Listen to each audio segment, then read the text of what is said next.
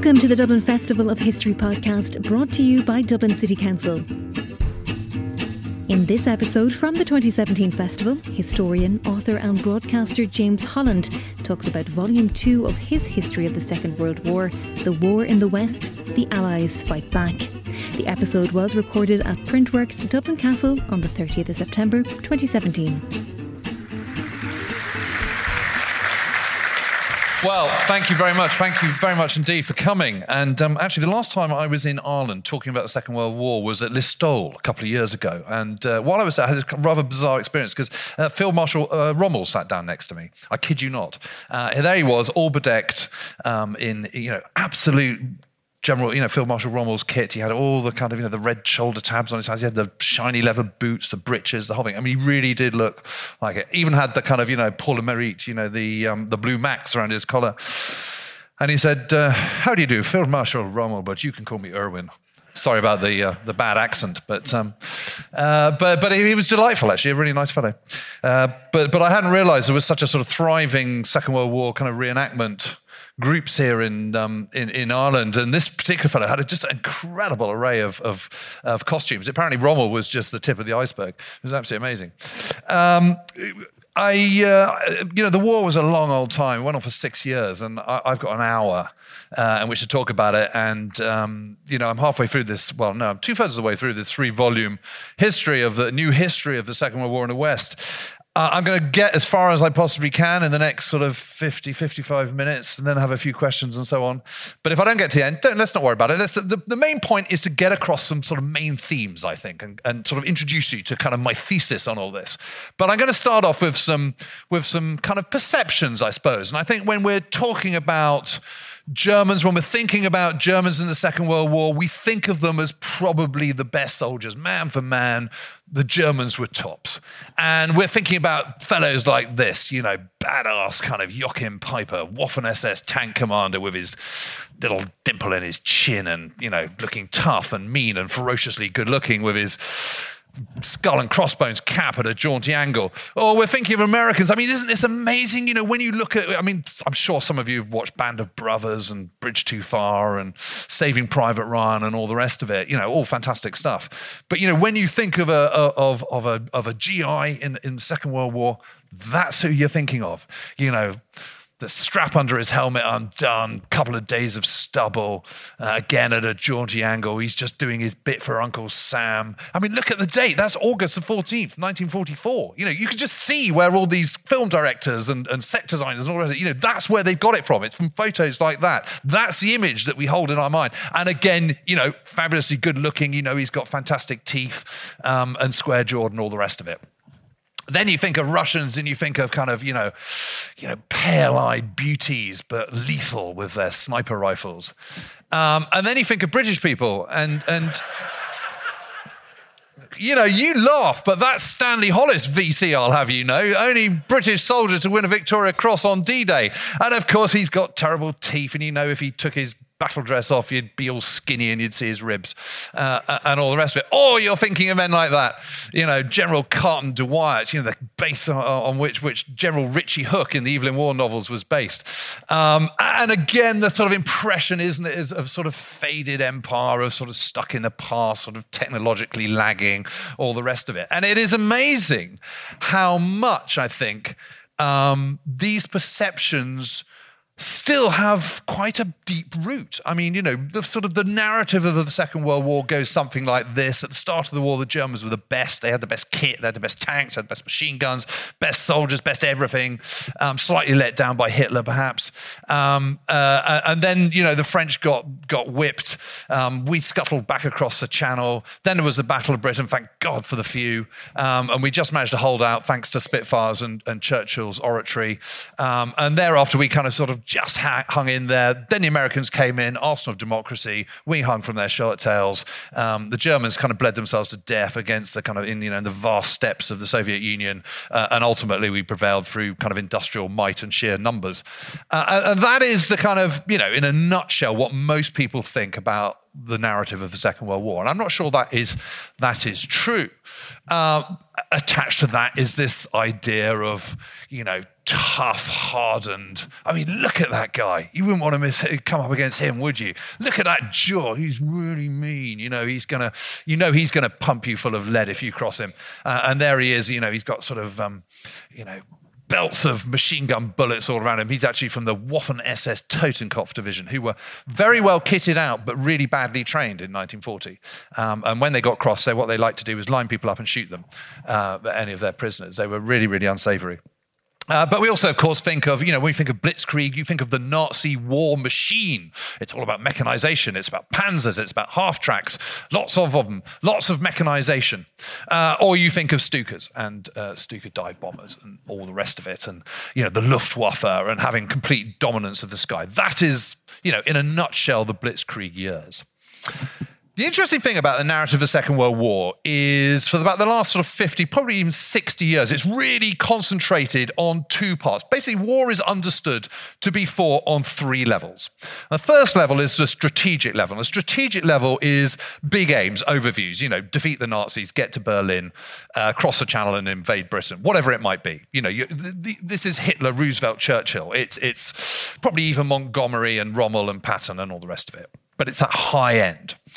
Then there is the tactical level, which is the coal face of war. This is your chap in his Spitfire, bloke in tank, GI crouching in foxhole somewhere near Saint-Lô in the Normandy Bocage. That's the tactical bit. And when you read a book about the Second World War, or you look at a documentary program, or even, frankly, a film, what you're focusing on is that boots on the ground, eyewitness accounts, diaries, letters from, Private X or Captain Y. And you're focusing on that high-level stuff, really sort of intimate detail on what it was like in Eisenhower's headquarters.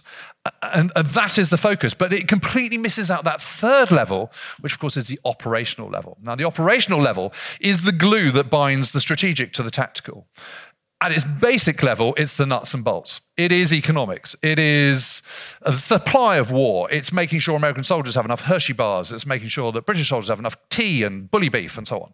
But it is also the supply of tanks. It's also how you actually orchestrate and organize your war. And this is the level that has largely been left out of the narrative. And once you reinsert it, a really quite different picture emerges. Now, my Damascene moment came some years ago when I was just about to start a fictional series. And I suddenly realized that my main character, who was a British Tommy, going to go through the Second World War, I didn't really know enough about the kind of nuts and bolts of how these men operated and lived and existed. So one of the things I wanted to do was go and sort of, look at that stuff and that kit and particularly the small arms and the weaponry they'd have been using. So I went to Shrivenham, which is the Joint Services Staff College in the UK. And there's a rather splendid gentleman called Lieutenant Colonel John Starling, retired. And he is in charge of the small arms unit there. And there they've got small arms all the way back from sort of 1700 right through to the present day. And as you can imagine, there's a huge amount of Second World War stuff there. And one of the first things I saw was a German MG42, the Spandau, as we call it. This is a sort of lethal machine gun that has a rate of fire of around sort of 1,400 rounds a minute. Slice you in half if you get hit by it. And I said, well, of course, that's the finest small arms machine gun of the Second World War. And he just turned to me and went, says who? Says who?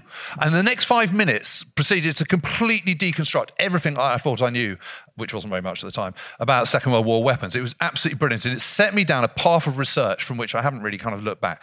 And at that point, I started to get so irritated reading all these books about the Second World War, where I felt that they got the emphasis all wrong, that I thought, well, let's just put up or shut up, rather arrogantly. And so this is why I'm in this situation here where I've got kind of 2 books to do. And I'm kind of thinking, oh my God, I've got to face the final years of the war.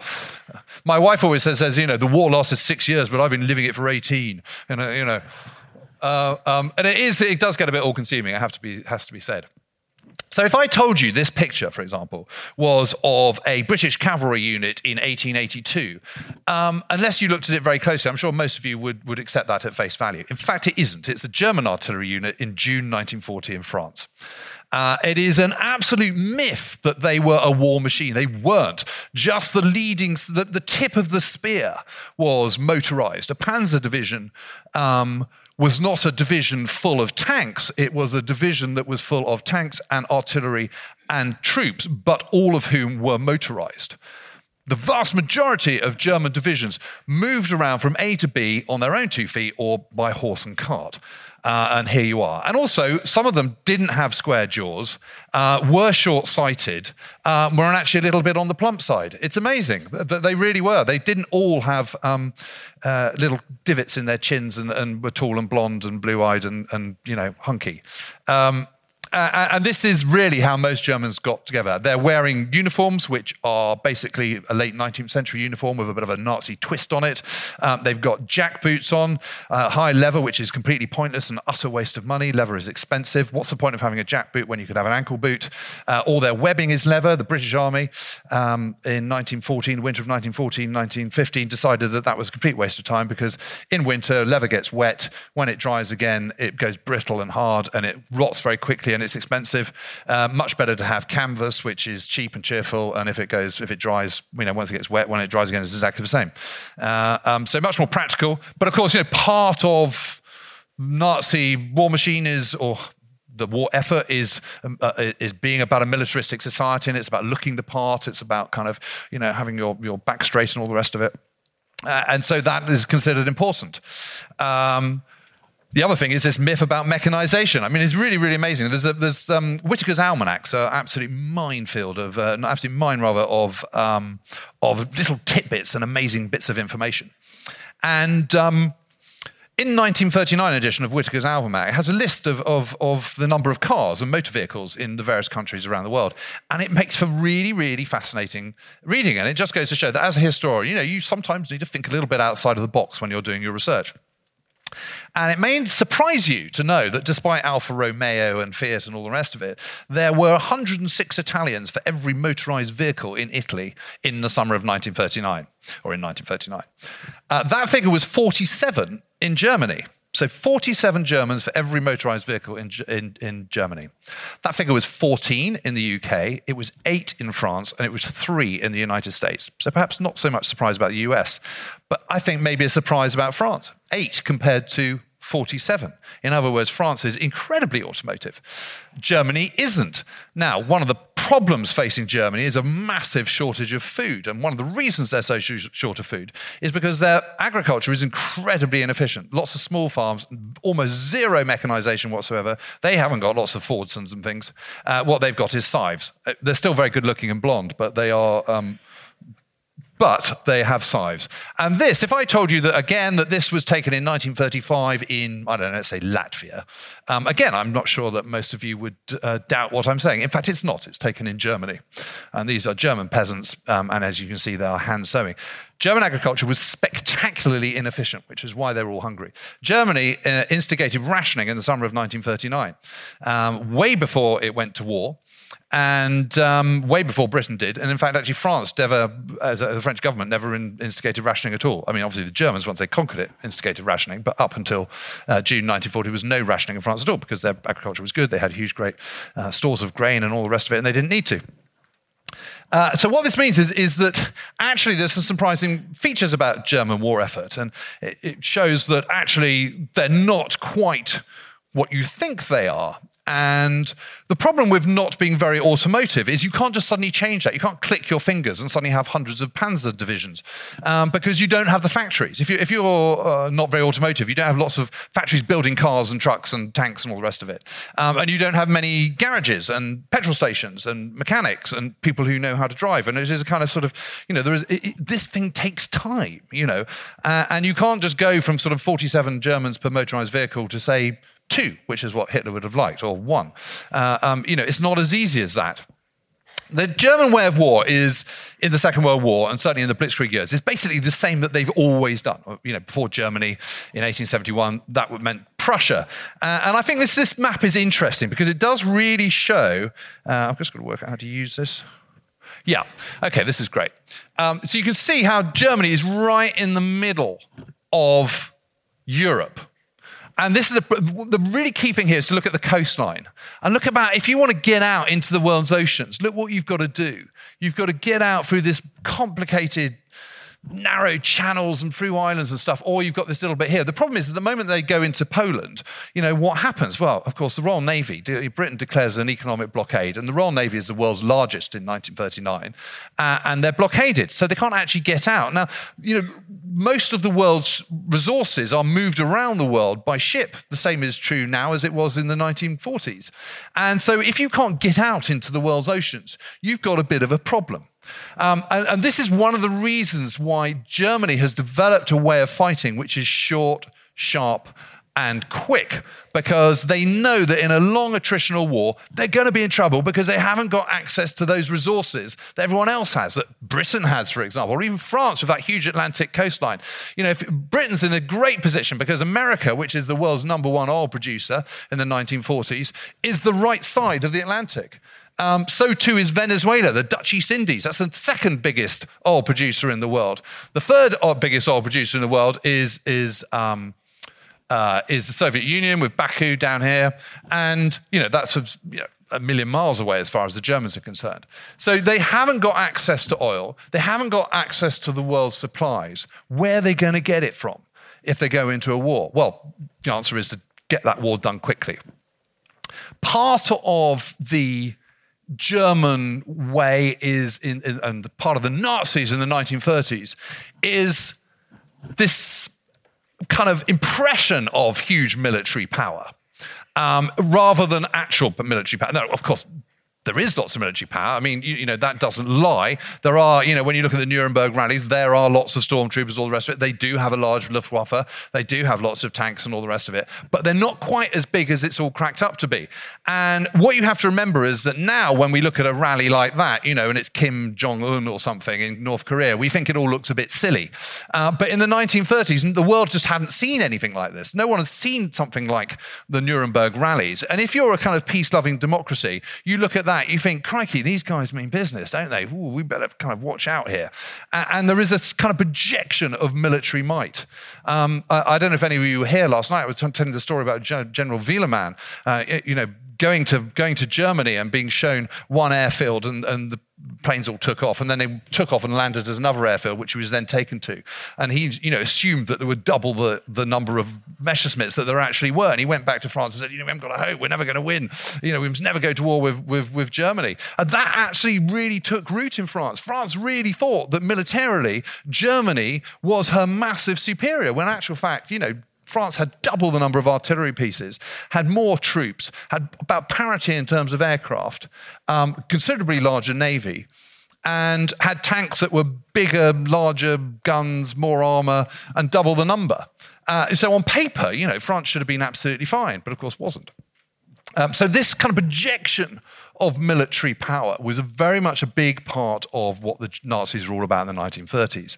And a key part of this was radio technology. And while they were really, really low on numbers of cars and trucks and even BMW motorbikes, they were very big on radios. And this is a Deutsche Kleinempfänger, which is the DKF, and which is the little German radio. And this is 9 inches by 9 inches by 4 inches. And in the 1930s, this was like getting an iPod for the first time, back in whenever it was, 2002.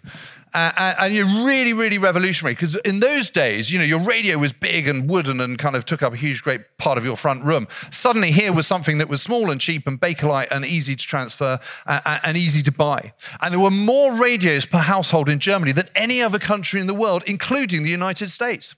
Strange but true. And of course, what this means is that everyone is getting the same old propaganda nonsense. It's yes, they're getting Hitlerian speeches. Yes, they're getting military marches. They're even getting some light humor as well. I know they're Germans. It seems a bit weird, but it's true. But the point is that overall message is just being repeated over and over and over again. We're fantastic. We've got the best military. Hitler's the daddy man. When we go and take on other countries, we're going to come out tops. Hooray. And everyone sort of goes, yeah, that's great. And it's sort of as though Hitler is backing it up, because they've taken back the Rhineland. They've gone into, they've got the Anschluss of the absorption of Austria. They've taken back the Sudetenland, all without a shot being fired. inspired. Hitler really is a genius.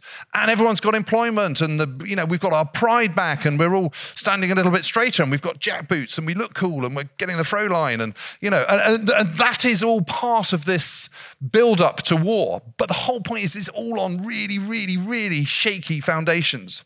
Foundations that, if you go on to a long attritional war, are simply going to be tested beyond their capability. And of course, what the Wehrmacht do, the German armed forces, is they think, hang on a minute, we've got small radios. That's handy. We can put them in a command car. We can put them on a groovy BMW motorbike and sidecar. We can put them in a truck. We can put them in our panzers. Our panzer divisions can now communicate with one another really easily. So what happens is you suddenly have that speed that Germans have always done. It's called Bewegungskrieg. And Bewegungskrieg is the operational art of maneuver. And this is something the Germans have been practicing since Frederick the Elector, let alone Frederick the Great. It's what they did against Denmark in 1864. It's what they did against Austria in 1866. It's what they did against France in 1870. It's what they tried to do in 1914. And it's exactly the same that they're doing in 1939. There was no difference whatsoever to the principle behind it, which is hit your enemy very hard at the Schwerpunkt, which is the main point of attack, then overwhelm him with a massive envelopment called the Kettelschlag, the Cauldron War, and then annihilate him. And do that as quickly as possible. And that is the German way of war. That is Bewegungskrieg. And that is what that radio does in 1939, 1940. That is the key, really the key ingredient, because suddenly they've got all this new technology, this new weaponry, but they can move it with the kind of speed with which traditionally they operate, but in the 20th century. And that is the key to understanding the Blitzkrieg in 1939 to, say, 1941. The interesting thing, there's only a handful of senior commanders that get this new kind of mobile warfare. All German commanders understand Bewegungskrieg, but only a few understand how to harness these new panzer thrusts, these mobile thrusts, of which you're using your key panzer divisions. I mean, it's really interesting that when they go and attack France and the Low Countries on the 10th of May 1940, they go in with 135 divisions. If you think a division is about, give or take, 15,000 men, they go with 135 divisions, of which only 16 are motorized. Only 16 out of 135. 119 of them, it's boots and horses. But those 16, 10 are panzer divisions. What I was telling you about, the tanks and the artillery and the infantry altogether, and the others are just motorized divisions, so that's just artillery and infantry, lorried, but with no tanks. So it's people like Rommel, it's people like Guderian here in the middle, this fellow. These are the people, these are the panzer pioneers, but they're comparatively few. The vast majority of the German generals still think, that war is going to be a slower affair, that it's not going to be as fast, that the panzers aren't going to cut it. And of course, you've got the Luftwaffe. You've got this aerial artillery. The Luftwaffe has emerged directly to support operations on the ground. It is what we would call a tactical air force. It is providing close air support for ground troops. That is the point of the Luftwaffe. Whereas in Britain, for example, the RAF has developed these independent commands that can operate as a strategic air force. That is, without any ground forces or naval forces or whatever. That's why we have Bomber Command, we have Coastal Command, and so on. This is all great and all good for the Germans, and they have these successes largely because the French are not operating at the same speed. They don't have lots of radios. They have field telephones. In fact, actually, General Gamelin, who is the commander-in-chief of all French forces at the Chateau of Vincennes, which is just in the east of Paris, doesn't have any telephones at all in his headquarters there because he thinks it might be a security breach. That's all well and good, and I can understand his concerns, but in the middle of a war, the key thing is to be able to give orders and receive information and then disseminate what you want done with that information very, very quickly. And not having a telephone, I would argue, is slightly problematic in the middle of a war. Of course, what then happens is all the landlines then get cut by Stukas and, in the fog of war and all the rest of it. So they then have to send off dispatch riders. Dispatch riders sort of disappear off into the ether, army group is sending off a dispatch writer at 6 a.m. He doesn't reappear at midday, so they send off another one. He comes back at 9, by which time the whole thing is completely changed. And you've then got this chain of command, because you've got army groups to armies to corps to divisions to battalions and all the rest of it. And you can see that what actually happens is they're like rabbits caught in headlights. They simply cannot move because orders are not coming quick enough and events are overtaking them. So no one can actually coordinate any kind of counterattack and any kind of force. And so what happens is this spearhead, this armored, highly mobile, highly confident, totally tripping on Pervitin, on speed. These leading troops are just isolating all these French units and taking them out in detail. And that is, in a nutshell, I've simplified it obviously, but that is why they lose. But what happens is by this time, here we are in May 1941, it all looks great on one level, but there is a big problem, because the only way Germany is going to win the war is if they completely annihilate all their enemies. And there is a big problem, because they haven't annihilated all their enemies. They haven't annihilated Britain. And the other problem is that they've gone into all these places and they've been like kids in sweet shop, and the cupboard by the end of 1940 is bare. I mentioned that France was very automotive at the start of the war. By the end of 1940, they had 8% of the vehicles that they had at the start of 1940. 92% of French vehicles were lost. Where have they been lost to? The Germans have nabbed them because they don't have enough. That's why when you see old-fashioned black Citroens driving around, everyone sort of goes, Gestapo. And, I always say, no, French resistance. But that is why. It's because the Germans have nicked them. And they nick all the British trucks that are left behind at Dunkirk, for example. Well, that's great, well, aren't you clever? But what happens when you need a new gasket, or you need a new distributor cap, or, whatever? You haven't got the spare parts. And it is a massive problem. And they've cleaned out all the coal reserves, and they've cleaned out all the gold reserves, and they've cleaned out the grains, the huge piles of grain. And suddenly, by the kind of end of 1940, the Germans have kind of, they've eaten all the sweets. There's nothing left. And they're kind of thinking, this is quite expensive, this occupation business, because we've got to keep troops there. And, we still haven't got enough of everything. What are we going to do? And the other problem, of course, as I say, is that Britain is still there. They haven't defeated Britain. And of course, this is again, one of the big problems of Nazi Germany is, overall strategy is run by Hitler. Hitler has an incredibly narrow worldview. He has a very narrow geopolitical understanding. And he thinks of other people think how he thinks. And that is that if you've lost your army, that's like the biggest disaster that could possibly befall you. But of course, in Britain, the senior service is not the army, it's the navy. And actually, the army is tiny. France has something like 140 divisions. We have 10. I mean, the Belgian army is larger than the British army in 1940. So yes, it is a big disaster. Dunkirk is catastrophic. But in the big scheme of things, we've still got all our navy. We've still got our air force, which is growing all the time because our production of aircraft is far greater than Germany's by that stage. And we've got the world's first fully coordinated air defense system. And this is incredibly effective. And the Germans haven't ever come across this. In the Battle for France, the Luftwaffe can kind of run around at will. I mean, everyone else, the French and the British, the RAF, when they take off, they're kind of flying around the sky hoping they bump into some Luftwaffe. But, the sky's a big old place. There's no means of actually kind of homing in on the enemy or vice versa. And the Germans, because they're the attackers, hold all the aces. That is not true when they're in the Battle of Britain. And the Battle of Britain is a catastrophe for the Luftwaffe, and they completely fail. It wasn't a close-run thing. We have this myth about the Battle of Britain that it was all down to the few and all the rest of it. Completely failing to recognise the part of Bomber Command, for example, which are going over and bombing German targets every single day, pretty much, whenever weather allows.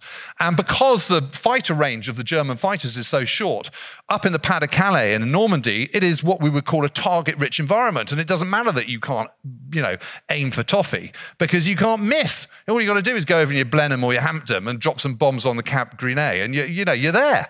And that's a few less Messerschmitts to worry about. And this is happening all the time. And of course, we've got home advantage. And actually, our intelligence is much better. German intelligence is absolutely woeful, because the whole way the Nazis have grown up is and developed is a sort of process of divide and rule. So there's lots of parallel command structures, lots of rivalries and all the rest of it. And that means that when it comes to intelligence, you tend to hang on to it because intelligence is power. So, why would I want to give it to him? Because then he might get a leg up and I won't. And that is, that's a completely toxic situation when you're in the middle of a war. Whereas in Britain, we're a democracy and everyone pulls their information together. I mean, there's been a kind of slight overemphasis, I would suggest, on Bletchley Park. I mean, Bletchley Park was obviously absolutely crucial, and what the codebreakers did was amazing.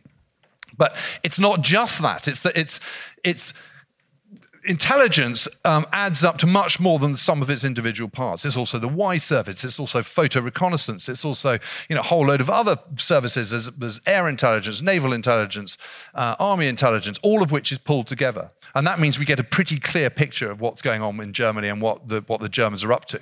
Whereas the Germans, it's about telling your boss what you think he wants to hear, which is not necessarily the truth. In fact, quite often it isn't anything close to the truth. And so much emphasis the Germans have put on dive bombers. The Stukas have withdrawn after 10 days in the Battle of Britain. In the whole of the Battle of Britain, the Germans managed to knock out only 1 out of 138 airfields for more than 24 hours. That is not a good success rate. By September, we think we're really struggling. We've got a shortage of pilots. That's because our squadrons, the RAF squadrons, should have between 20 to 22 pilots and 24 planes to keep 12 in the air at any one time. Whereas the Germans, it's just 12 and 12. And what that means is when we're down at 75% strength in the southeast, in 11 group in the southeast of England, what that actually means is we've still got 16 or 17 pilots. Haven't got 12. I mean, that makes it tougher. And the whole point, the reason why Dowding, who was the commander-in-chief of Fighter Command at the time, is so worried about it is because he doesn't want to put too much strain on his pilots. The most a Battle of Britain pilot will be flying in any one day is 4 sorties, absolutely tops, and usually never more than 2. By the beginning of September 1940, German pilots are regularly flying 7 times. I mean, just think of the cumulative mental and physical strain of doing that, and it really starts to tell. And by the end of the Battle of Britain, we've got more planes than when we started. And the Germans have got considerably less, so much so that when they do go into the Soviet Union in June 1941, they've still got less planes in the Luftwaffe than they had on 10th of May 1940. This is a bad time for the Germans. It is a catastrophic failure for them. And it keeps Britain in the war. And of course, Britain can call on a huge empire, the world's largest, plus resources from its extra imperial acquisitions. I mean, Argentina, for example, is not part of the British Empire, but Britain owns most of it, or British companies do. It owns the railways, it owns the farms, it owns the port facilities. So you don't need to kind of actually run the country, you just own its assets. And this gives Britain an absolutely colossal advantage when it comes to a long, drawn-out war. If you can hang in those first days, and everyone always talks about kind of the RAF being the last line of defence in 1940. It's absolutely nonsense. It's the first line of defence. Second line of defence is the Navy and the English Channel, stuff full of mines. And the third line of defence, of course, is all the British troops. In which I'm including the Home Guard, and they're not all like Dad's army. Actually, 2.5 million troops by August 1940. That's a hell of a lot. And of course, the Germans' plans are all over the place. The Navy's thinking one plan, the Army's thinking another, the Luftwaffe, and the whole thing is a complete shower. And then I come to the Navy. I mean, I love this picture. This is, of course, the Bismarck, the mighty battleship. And without wanting to sound rude, this is basically a penis extension for Hitler. It really is. This is about saying, I've got a big ship. Where's the fun in that?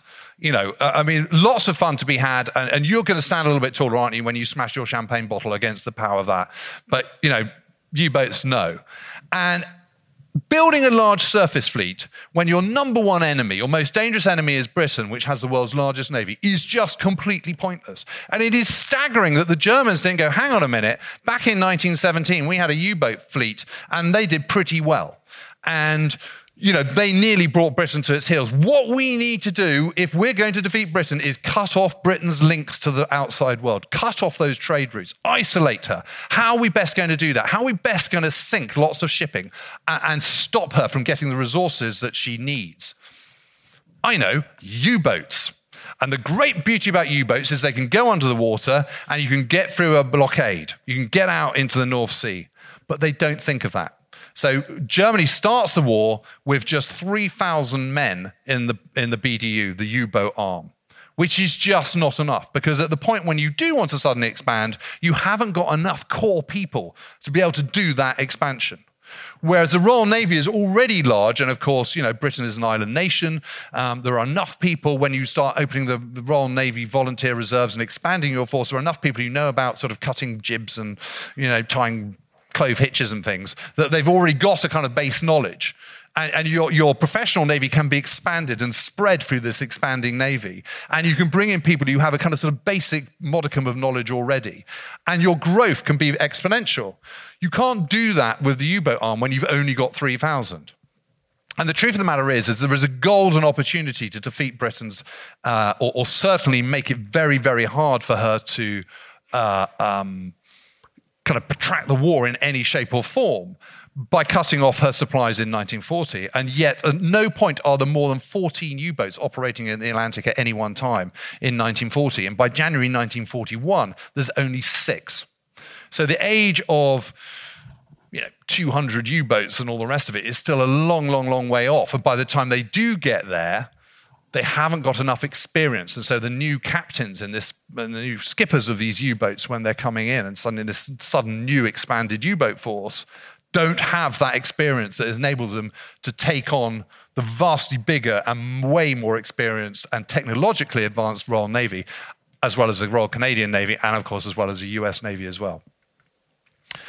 And of course, they let themselves get embroiled in battles that they don't need to be fighting. So when the Battle of Britain is not going terribly well, already Hitler is starting to turn to the Soviet Union. And he's thinking about the Soviet Union because he's thinking, crikey, you know what? We need supplies.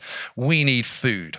We need oil. We need copper. We need bauxite. And the only place we're going to get it, because we don't have any shipping, is going to be the Soviet Union. And do you know what? He's absolutely right. There really is no other choice in this. Originally, he's planning to go into the Soviet Union, sort of 1943, 1944.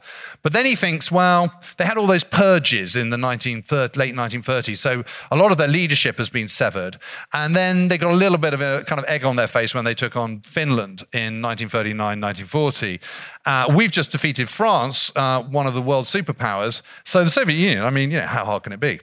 That's what they're thinking. Unfortunately, Italy, her ally, then makes a complete hash of going into France, makes a complete hash of taking on the British in Egypt. And suddenly they're having to come to their rescue because, again, in the narrative, it's always been made out that it is Britain that obsessed about the Mediterranean and the North Africa and all the rest of it, and this was small beer and a complete sideshow compared to the kind of vast boots on the ground of the Soviet Union. But actual fact, Hitler is the one who really obsesses about the Mediterranean and the southern flank, the soft underbelly. He's absolutely paranoid about it. And one of the reasons he's paranoid about it is because Ploiești in Romania is the only oil source he has at that time. And so he really worries that kind of Britain going to get a foothold in the Aegean, in the Mediterranean, in Greece, in Italy, and then push on up and actually, and attack his oil reserves. So that's why he's so keen to help. But of course, he needs this like a bolt in the head. He's just about to have the biggest clash of arms the world has ever seen. He doesn't want any distraction of resources whatsoever. And yet in April, he goes into the Balkans, then goes into Greece, and as if that isn't enough, then goes into Crete. Crete, yes, it is a German victory, but it is utterly pointless. It's not utterly pointless, but it is, I would argue, a really bad strategy just 4 weeks before the invasion of the Soviet Union. Barbarossa starts in the third week of June 1941. This happens in the third week of May 1941. And, half of his most elite troops are wiped out, the Fallschirmjäger, the paratroopers. He loses 250 transport planes, and boy, is he going to need those when he gets into the Soviet Union. And at the end of it, yes, okay, they've got the island, but so what? That means the British bombers can't be based on Crete itself, but there are. So, you don't need to worry about that because you've got bases in Greece, you've got bases in the Balkans from which you could attack potentially RAF airfields in Crete. And a couple of months later, in July 1941, Britain and the Free French take over Syria, and with it all the Syrian airfields. So the Syrian airfields that the British capture in Syria sort of counters out the airfields that the Germans have captured in Crete. It's just a complete waste of time. It's just bonkers strategy. Meanwhile, of course, I think you can argue, and I have argued, and I think one can argue convincingly, that the Battle of the Atlantic is effectively lost to Germany in May 1941. We tend to view the war in a very sort of land-centric way, in the same way that Hitler viewed it, frankly. But actually, you need to see it in not as ink spots. The Battle of the Atlantic is not a separate episode. It is all part of this bigger narrative of what's going on. And the Battle of the Atlantic is absolutely critical, because not only does that the means by which Britain is being supplied. It is also the means by which future offensives against Germany and against, crossing it back into the continent are going to be carried out. Without that, you're lost. And Britain puts most of its research and development effort into winning the Battle of Atlantic ASAP. Out of this comes the cavity magnetron. The cavity magnetron is one of the genius inventions that the British come up with, ever, but certainly in the war. And this enables you to put reduce the size of radar, so much so that you can put it on a boat or you can put it on an aircraft. And the Germans never know that we've invented this. It's not something they never understand right till the end of the war. And on top of that, we're improving high-frequency direction finding. We're improving our weaponry, our torpedoes, our depth charges. And in March, April, May 1941, these are critical times because 3 of the big aces that the Germans have, the U-boat aces, are either killed or captured. That is Günther Prien on the left. He's killed. That is Otto Schepke in the middle. He's killed. And that is Kretschmer on the right, who is captured. These are irreplaceable, these guys. Their experience, their skill, their brilliance, their daring, they need these people for the rest of the war, and they've just gone. And don't forget, it's that very, very small U-boat force at that stage. Then in May, yes, we lose HMS Hood, which is a big blow, but we've got the world's largest navy, so we can take that hit. They then lose the Bismarck, which they can't afford to lose. And also they do lose an Enigma machine and the codes. These are really important breakthroughs. And really the technological gap is just widening so much at that point that yes, more U-boats are going to come into play. And yes, there is going to be the slaughter of the Americas and all the rest of it. But in actual fact, the line has, the kind of tipping point has already been reached by which, yes, there's lots of sort of hard yards to come and terrible times. But actually, the Germans have got to a point where already they're realistically never going to win because they're just being out-technologized. That's not really a word, but you know what I mean.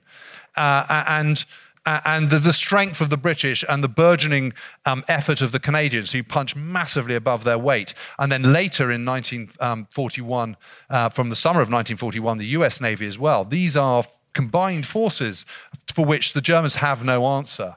And the slaughter that comes in 1942 off the Americas, for example, that is really that is a slaughter of America's own making by refusing to have a convoy system in place at that point. And of course, the very fact that it's happening on the east coast of America means that all the U-boats have got to get all the way over there. And that's a huge amount of time. And they operate on a rule of thirds. So a third in action, a third coming back and forth, and a third kind of warming up, having repairs, training, and all the rest of it. So if you've got 300 U-boats in your fleet, that still means you've only got 100 in action at any one time. The Atlantic is a big old place.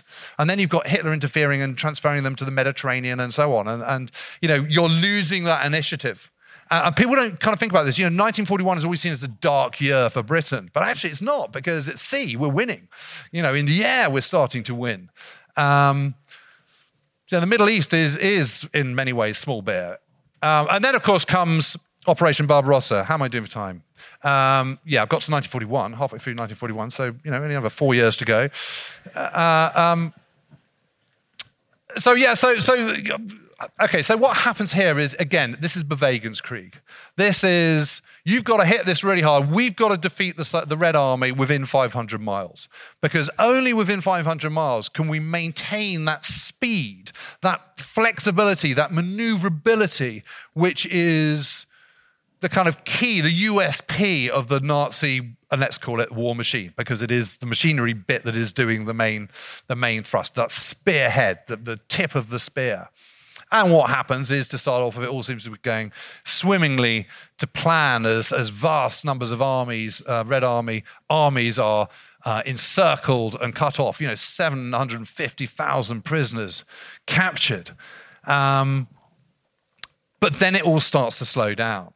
And the other feature, of course, is that the Germans go into the Soviet Union with a level of violence and brutality that they haven't demonstrated in their earlier battles.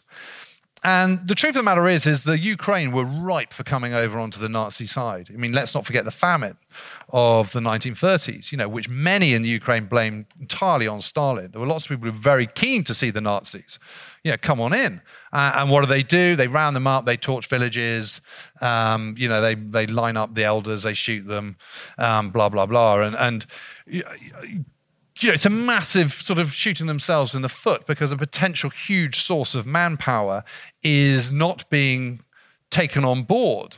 And, they're treated as Untermenschen. They're racially inferior. This is a racial war. Suddenly this idea, the Nazi ideology is starting to take over from the pragmatics. Pragmatics are, we need supplies, we need food, we need oil, we need all the things that we need Lebensraum, living space. But ideology is getting in the way of that practical need as well. And actually they're cutting themselves off to kind of spite their face. And, they treat the Russian prisoners absolutely appallingly. And of course, the Soviet Union is 10 times the size of France. It's 1,200 miles long, the battlefront, compared to kind of, 120 in 1940 when they go into France and the Low Countries. That's a big old difference. And actually, the very lack of infrastructure in the Soviet Union works against them. That infrastructure that France had, the fact that France was so automotive, was the most automotive society in Europe, actually worked in Germany's advantage because, when your Panzer ran out of fuel, you just go to a filling station and go, fill her up, please, Jean-Pierre. You can't do that in the Soviet Union because there aren't any. The railway lines have a different gauge. So when your trucks don't work, you're dependent on the Reichsbahn, the railway, which is completely overburdened. And what you're having to do as you progress into the Soviet Union is change the tracks to the European continental loading gauge, which is narrower slightly than the Russian one. I mean, can you imagine? It just makes your head hurt just thinking about the logistics of that. And you've got all these prisoners who you're not treating very well. And because you've got so many boots on the ground, because you've now got kind of 195 divisions, the only way you can do that is by taking men out of the factories. So if you take out of the factories, they then can't make Messerschmitts and ammunition and panzers and all the rest of it. So how do you fill it? Well, you fill it with slave labor. But slave labor is unmotivated. And not being looked after well. And if your German citizens are already not getting enough food, you're not going to give a prisoner of war more than you're going to give a German citizen. So they get less food, so they start to starve, so they get ill. British rationing is not about being short of food. It is about making sure that everyone in the country gets their equal share, because before the war they weren't. You had poor people in tenements in Leeds getting bread and dripping, while everyone else, a whole load of other people could sort of take what they wanted. The whole point about rationing is to make sure that everyone gets enough and that those in the factories get a little bit more and they get a balanced diet. And if you have enough food and you get a balanced diet, then you don't go sick. And if you don't go sick, you can make more aircraft. So it's not about altruism, it's about pragmatism.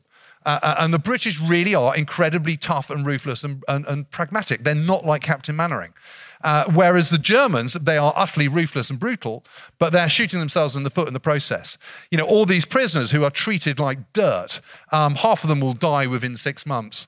And as workers and factory workers, of course, they're not incredibly effective. And so you suddenly got this spiral where everything is going out of sync, and your plan, complete conquest of the Soviet Union in 3 months, is starting to go awry, because it's all very fine when it's summer and it's hot and your tanks work, but getting supplies up is an absolute nightmare. And it's getting, the further you're going into Germany, they've set this goal of, we've got to beat the Red Army within 500 miles. I would say actually 300 is about it. Because beyond that, all those gaskets in those British Bedfords that you've captured at Dunkirk are starting to kind of play up. There's gaps in them, they don't work anymore.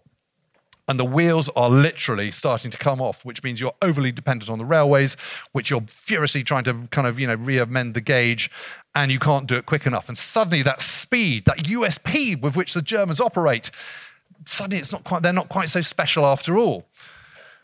And so here you are, trucks, forget the trucks, let's move on trains. And here they are. I mean, crikey, look at that. I mean, it just tells you everything you need to know, doesn't it? I mean, look at that huge, vast expanse. This is how the German army is now moving. And that is not good enough. It's not fast enough. And of course, then it starts to rain, and then it starts to snow. And all those trucks are starting to break down. And look at that. Isn't that miserable?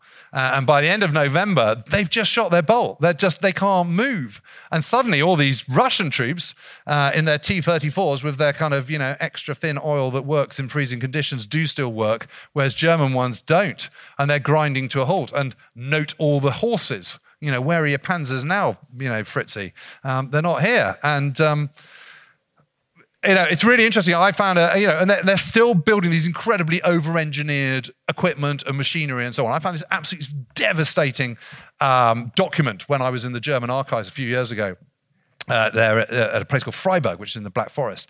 And it was this memo, and it was written on the 4th of December. 4th of December, 1941, of this incredible week in December 1941. And it said, "We have to stop making such complete anesthetic weapons."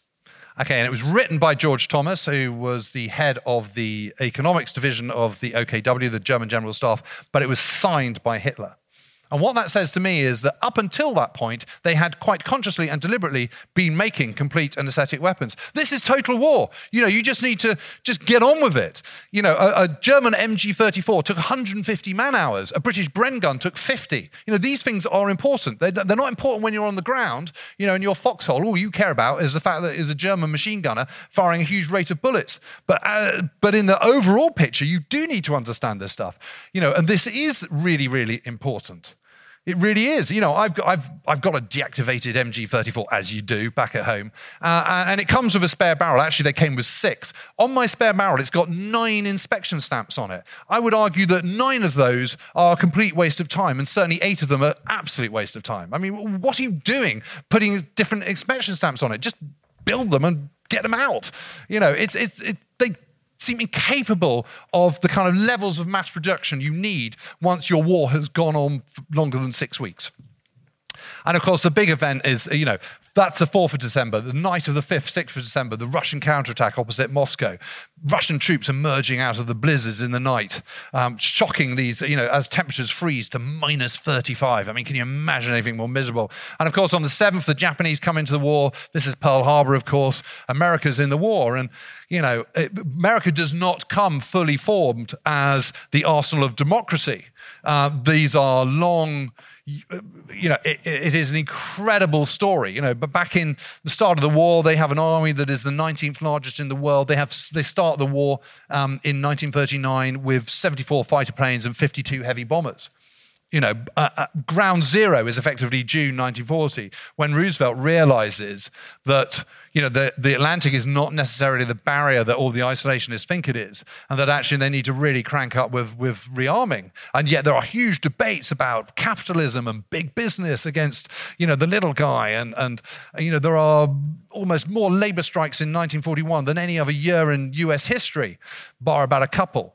This is Willow Run, which is in operation by 1942, a mile long, churning out B-24 bombers. But there is a big old drama and journey before America can come to that position.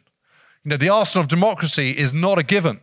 The potential is there in 1940. Whether the Americans can realize that potential is a completely different question altogether. It is an amazing story. I just don't have time to go into it here, but I promise you, this story about how they emerge and are in a position to build all these B-24s and Jeeps and Sherman tanks and all the rest of it is absolutely incredible. And one of the key people, one of the key players is Henry Kaiser. He's just a businessman. He's overseen the building of the Hoover Dam. He's overseen huge amounts of road construction. What happens is the British come over with a shipping commission headed by a guy called Cyril Thompson, who is a young 30-something ship designer from Sunderland in northeast England. And he's come up with a new design of a new ship that can be kind of mass-produced and can be really, really simple. And the first one is called the Empire Liberty, and it becomes the Liberty ship. And he comes over with his blueprints, and he asks the Americans if they can build these ships for them, for the British, because they need a few more merchant ships, because obviously they are being sunk in the Atlantic. And the Americans go, well, we're all our shipyards are busy and full building ships for the Navy. Really sorry, mate, but no. So the only option is to make some new shipyards. And Kaiser goes, well, I've made roads, I've made a dam, how hard can it be? And literally within 4 months and 5 months, he's built 2 new shipyards, one in Portland, Maine, and the other one in Richmond, which is just north of San Francisco.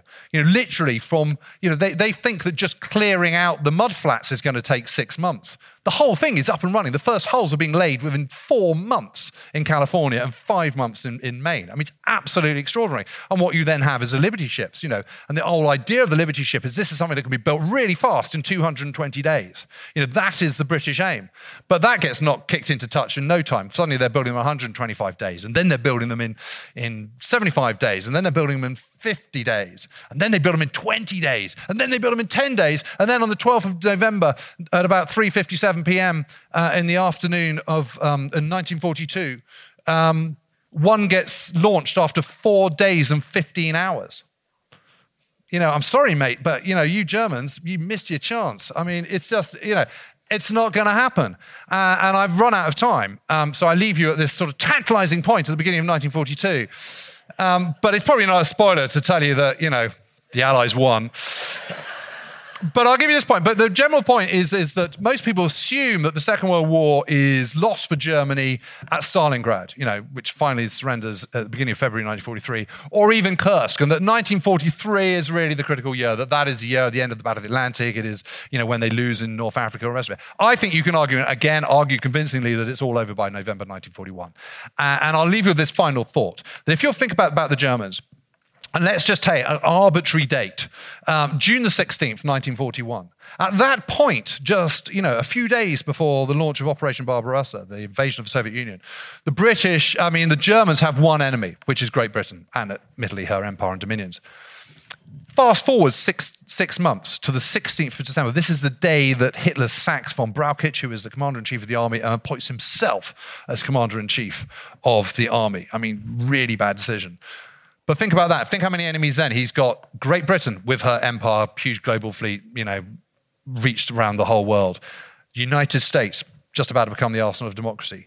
And the Soviet Union, that's moved all its industry 600 miles east to the Urals, east of Moscow to the Urals. Do you think, seriously, that the Germans are going to win when, by December 1941? They can't.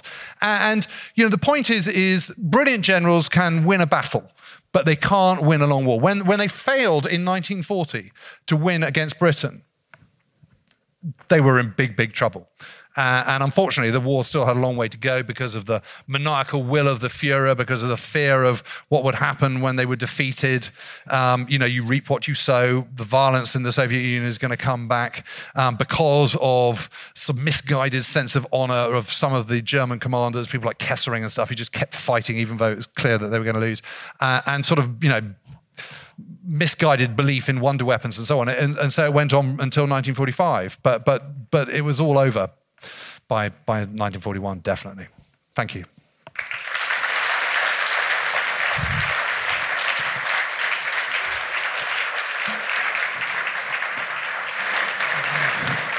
Now, Bert told me that I could go over by 10 minutes with questions. So as far as I'm concerned, I've got 10 minutes to answer questions if anyone's got any. Yes, here. Hold on, just wait for a mic if that's okay. Down here. Bit further, yep. Hi, I just wanted to ask a bit about the sources that you used to get all this information. The sources? Yeah.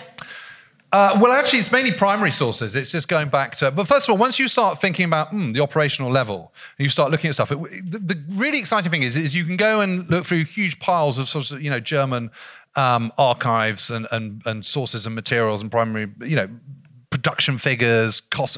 You can find the cost of an MG-34, for example. You can find the cost of a tank. You can find out how much iron is used compared to a British or an American one. All those sort of things can be found out. But the really interesting thing is starting to look at sources which haven't really been used or ways of looking at material that hasn't been used, such as Whitaker's almanacs or training pamphlets. I spent a huge amount of time looking at training pamphlets, for example. And the conclusion is that actually training was basically the same. You look at, for example, an American or a British or a German infantry training manual, they're all basically the same, except at the back of the German one is a huge section on horses. And it does, once you start looking at that operational level, there's actually a massive stuff on the economics of war that just hasn't been looked at. And it is very exciting when you go into an archive and you get out a folder and you just know that no one's looked at it for 50 years.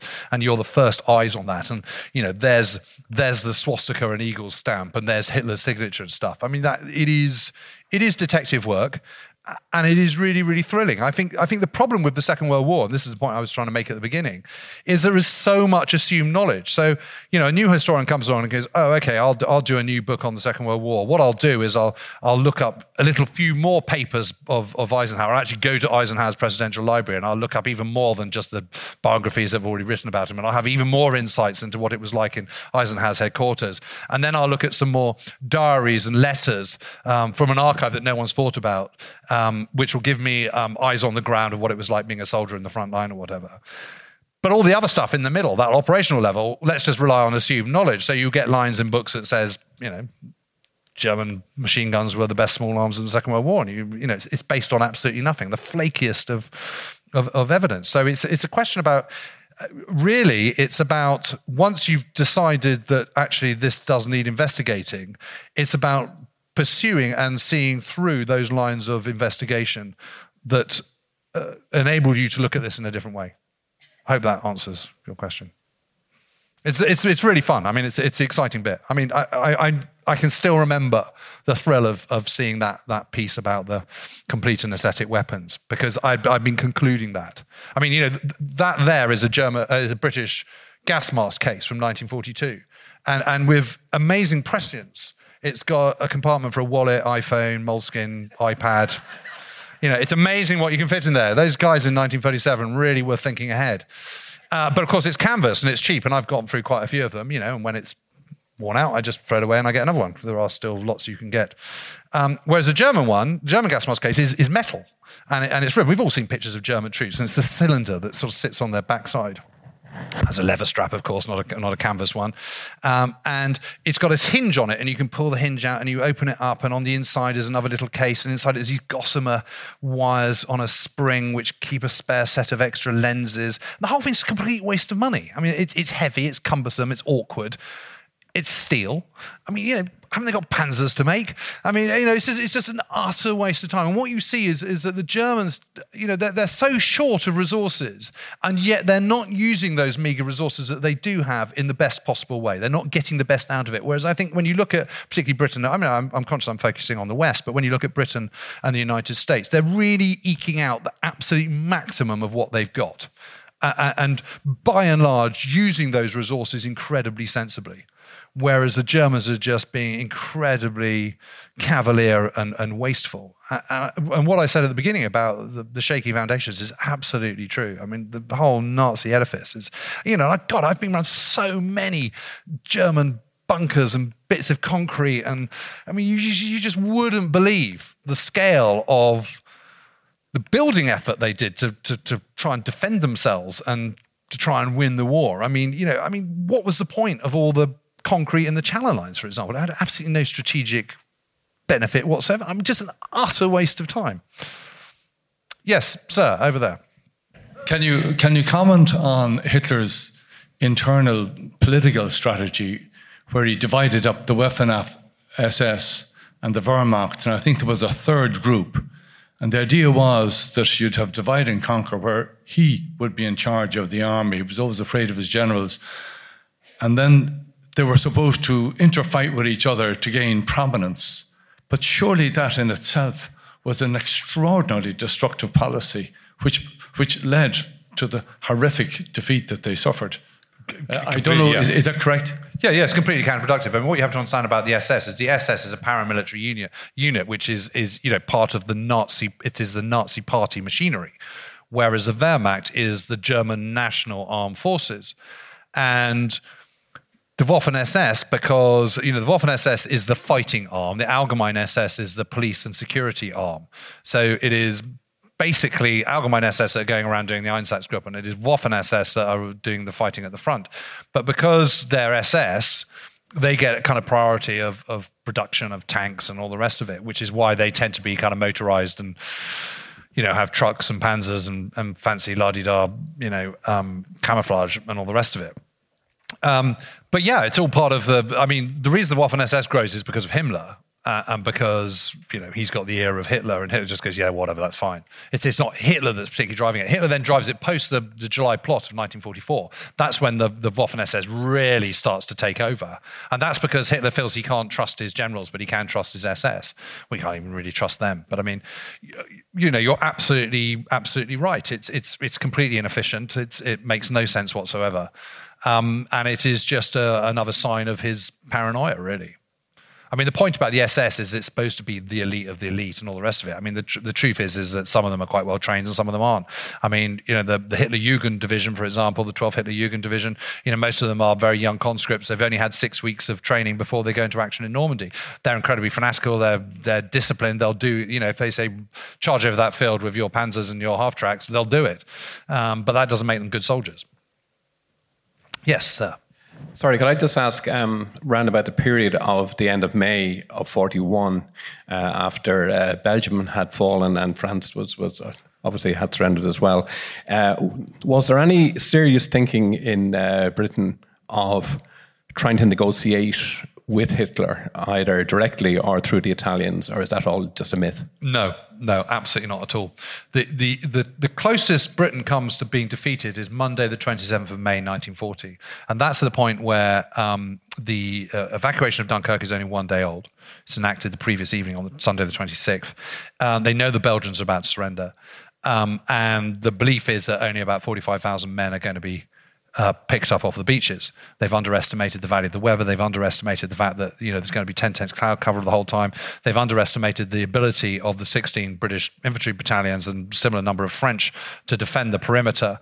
And they haven't appreciated that there's a huge mole in which you can double stack destroyers 24/7, which can then take them back. Which is why ultimately they also underestimate the fact that the Stukas can't see, and that actually Stuka dive bombers aren't very good on moving targets. So a Stuka is incredibly effective on a kind of fixed railhead, for example, but when you're diving from 6,000 feet on a destroyer full of troops, it looks like a pencil and it's moving around all over the sea, which is why most of them got away. Only something like 30 vessels out of 230 were sunk by air power in the Dunkirk evacuation. So it all looks incredibly bleak. And at this point, Halifax, who is the Foreign Secretary, says to Churchill, I really think we should explore kind of peace feelers, and has been saying this for the last couple of days, and it comes to a head and they have a huge argument and Halifax threatens to resign. Had Halifax, who is the most respected politician in Britain, resigned on that Monday, that would have brought down the government. And don't forget that Churchill's only kind of a couple of weeks plus into his premiership and doesn't have the reputation that he does now. At the time, he's got a reputation as being kind of loose cannon, bit of an old soak, dodgy judgment and all the rest of it. So that would have been catastrophic. But fortunately, Chamberlain, who was the previous Prime Minister, this is just between the War Cabinet, which is only 5 members strong. Chamberlain sides with Churchill, even though he's a great friend, personal friend of Halifax. And Churchillian charm comes in and he managed to soothe Halifax and prevent him from resigning. And the crisis passes. And, that same day is the day that they discover that the mole can take these destroyers. And, suddenly the picture starts to pick up the following day. Following day, that Tuesday, the 28th, Churchill calls in the whole wider cabinet, which is about 30 men, and does, well, of course, we're never going to surrender. We won't even consider doing any choices. There's a brilliant book about this called 5 Days in May by a chap called John Lukacs, who's an American professor and does it in forensic detail. I mean, I've written about it in forensic detail in my book on the Battle of Britain as well, but it is an amazing period. But that is the closest Britain comes to war. And that is because Halifax is not a military man.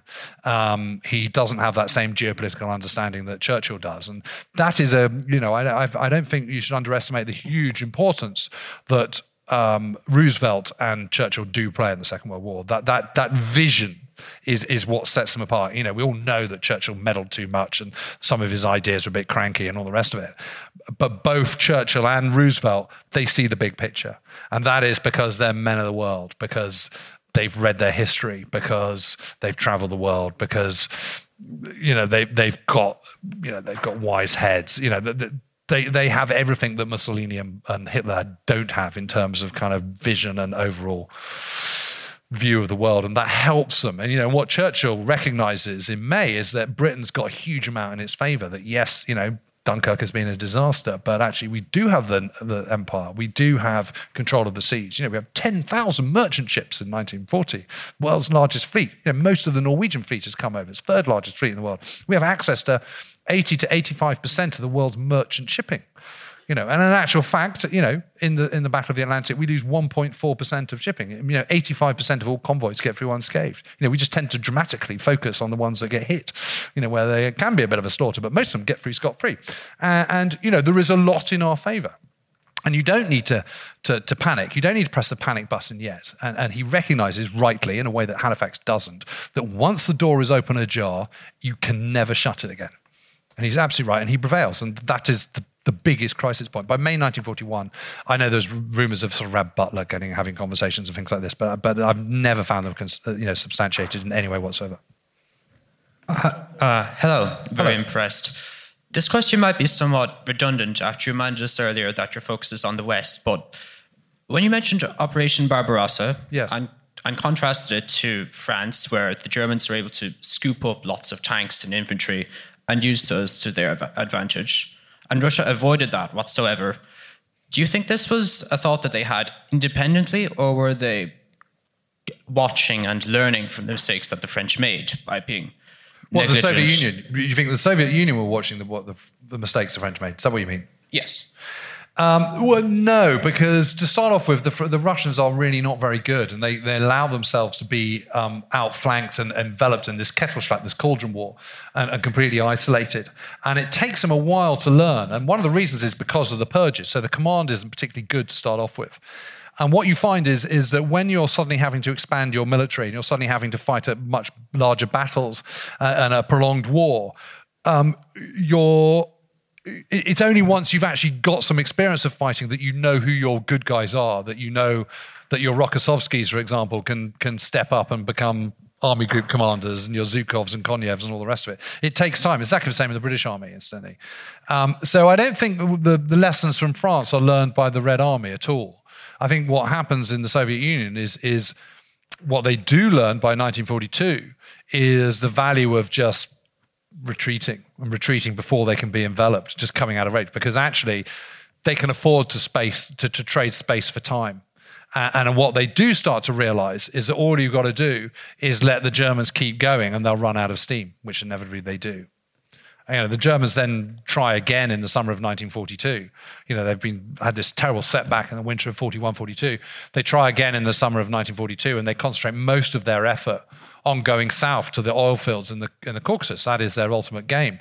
But again, it's utterly pointless. What are they going to do once they get to the oil fields? When they get to Maikop, which is in the northwest part of the Caucasus, the Russians set it on fire, so they can't use it. Presumably, the Russians would have done exactly the same had they got to Baku in Azerbaijan. But just assuming they didn't, even if the Germans did manage to get to the third largest oil fields in the world with them intact, how are they going to move this oil back to Germany? Oil moves around the world by ship. They don't have any, and they don't have access to the world's oceans. The alternative is by pipeline. Well, there aren't any, not in 1942. There are a few, and they're all going east to the Urals, from Baku to the new factories in the Urals. The only alternative is the Reichsbahn, the German railway, but that's already fit to bursting. And they don't have enough containers that can take oil. They don't have the means of refining it. So it's la-la land. It is absolutely bonkers. And it doesn't happen anyway. They run out of steam because they've reached their culmination point, which is this point where you can no longer achieve what you want. So sorry, that's a very long-winded and slightly red herring-y kind of answer. But no, I don't think the Russians learned from the French, is a long shot of it. Yes? Slightly tangential question.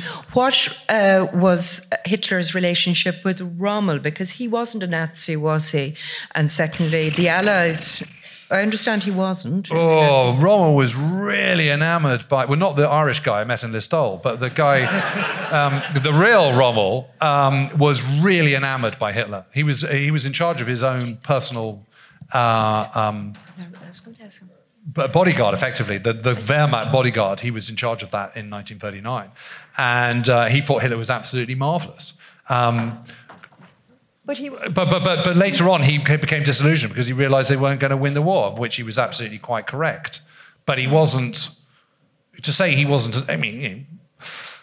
He had lots of nasty swastikas all over him. He was a general, a field marshal. He could have said, I'm not going to fight anymore. I think, what you're doing is rotten. And he didn't. None of the German commanders did. This is actually one of the main reasons why the war continued, was because too many, supposedly in inverted commas, good Nazis carried on fighting. I mean, Kesselring deciding to fight in southern Italy, for example, he didn't have to. I mean, no German commander was ever executed or put in prison for not doing what Hitler told him to do. The question I want to ask you was he did the an Allies hold him in some regard, Rommel?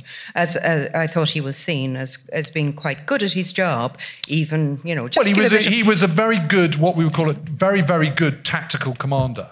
I'm sure if you met him for dinner, you'd find him, charming and delightful. But you can't disassociate most of the senior German commanders. You cannot disassociate them from the part they played. I mean, they were the instruments of Hitler's will, and they had a choice. They didn't have to do it. I mean, they were soldiers, they're professional soldiers, and their ambition, and they have a sense of pride and German pride and all the rest of it. Rommel is clearly not an ardent Nazi, but he was very in awe of Hitler in the late 1930s. There's absolutely no question about it, and he was right into 1940. And he was more of a kind of more honourable than most. But I mean, yeah. Your picture of the Second World War, it seems to me, it reminds me of the Six-Day War in 1967, where what appears to be a kind of David and Goliath struggle is actually more or less a foregone conclusion. So my question is, the picture you've created, did that exist in the minds of people at the time? Or did it seem like an epic struggle between almost equal sides? That's a really, really good question. I think when Britain and France declared war, I think they did it with heavy hearts, but I think with a certain amount of confidence that ultimately they would prevail. And I think the reason they thought they would prevail was because of their greater industrial might and their greater access to the world's resources. So the broad plan was to just sit and wait for the Germans to attack, absorb that attack, and then counterattack, and then kind of push on. And actually, funny enough, ultimately that is basically what happened, although not with France, or certainly not with France until 1943, 44. What is definitely the case is that the three levels of war were understood much more greatly at the time than they were. I mean, if you look at any kind of propaganda films from the time, a lot of them are focusing on factories and production and all the rest of it. Huge play was put on that. And of course, part of that is because it's easier to get a film unit into a factory than it is to the battlefront. But that's not entirely the reason. So I think there is a general kind of understanding of resources, and certainly that a lot of German leaders. I mean, Fritz Todt, famously or infamously, he was the armaments minister. He says to Hitler in a kind of sort of rare outburst of frankness, says to Hitler, my Führer, we cannot win the war. This is in November 1941, and Hitler says, well, what do you think we should do about it? He says, sue for peace. Fritz Todt dies in a air crash, in February 1942. So yeah, I think there is a bigger understanding of the importance of resources. I mean, that is why the Germans go into Soviet Union in 1941, because they know that if they don't get these resources, they're going to be stuffed. But there is a sort of hubristic belief that Soviet Union is going to be an easier nut to crack than France, and of course they're just looking at it in the wrong way. Does that sort of answer your question? Yep. Thank you. Okay, folks. Thank you very much. Thank you very much for all your questions. We could go on, I know, but we have another schedule, and James has given us a fantastic overview. I know you said it's a long war, but you got through an awful lot of it in that space of time. And I can assure you, folks, James's books are every bit as engaging and as exciting as his talk here was today. And there are some outside, and he'd be happy to sign them if you buy them. And I encourage you to do so if you haven't read them already. They're really fantastic. We're thrilled to have James here with us. We've been trying to get him for a couple of years, and we're delighted to have him here today. And I'm sure you'll join me in thanking him for such a fantastic presentation.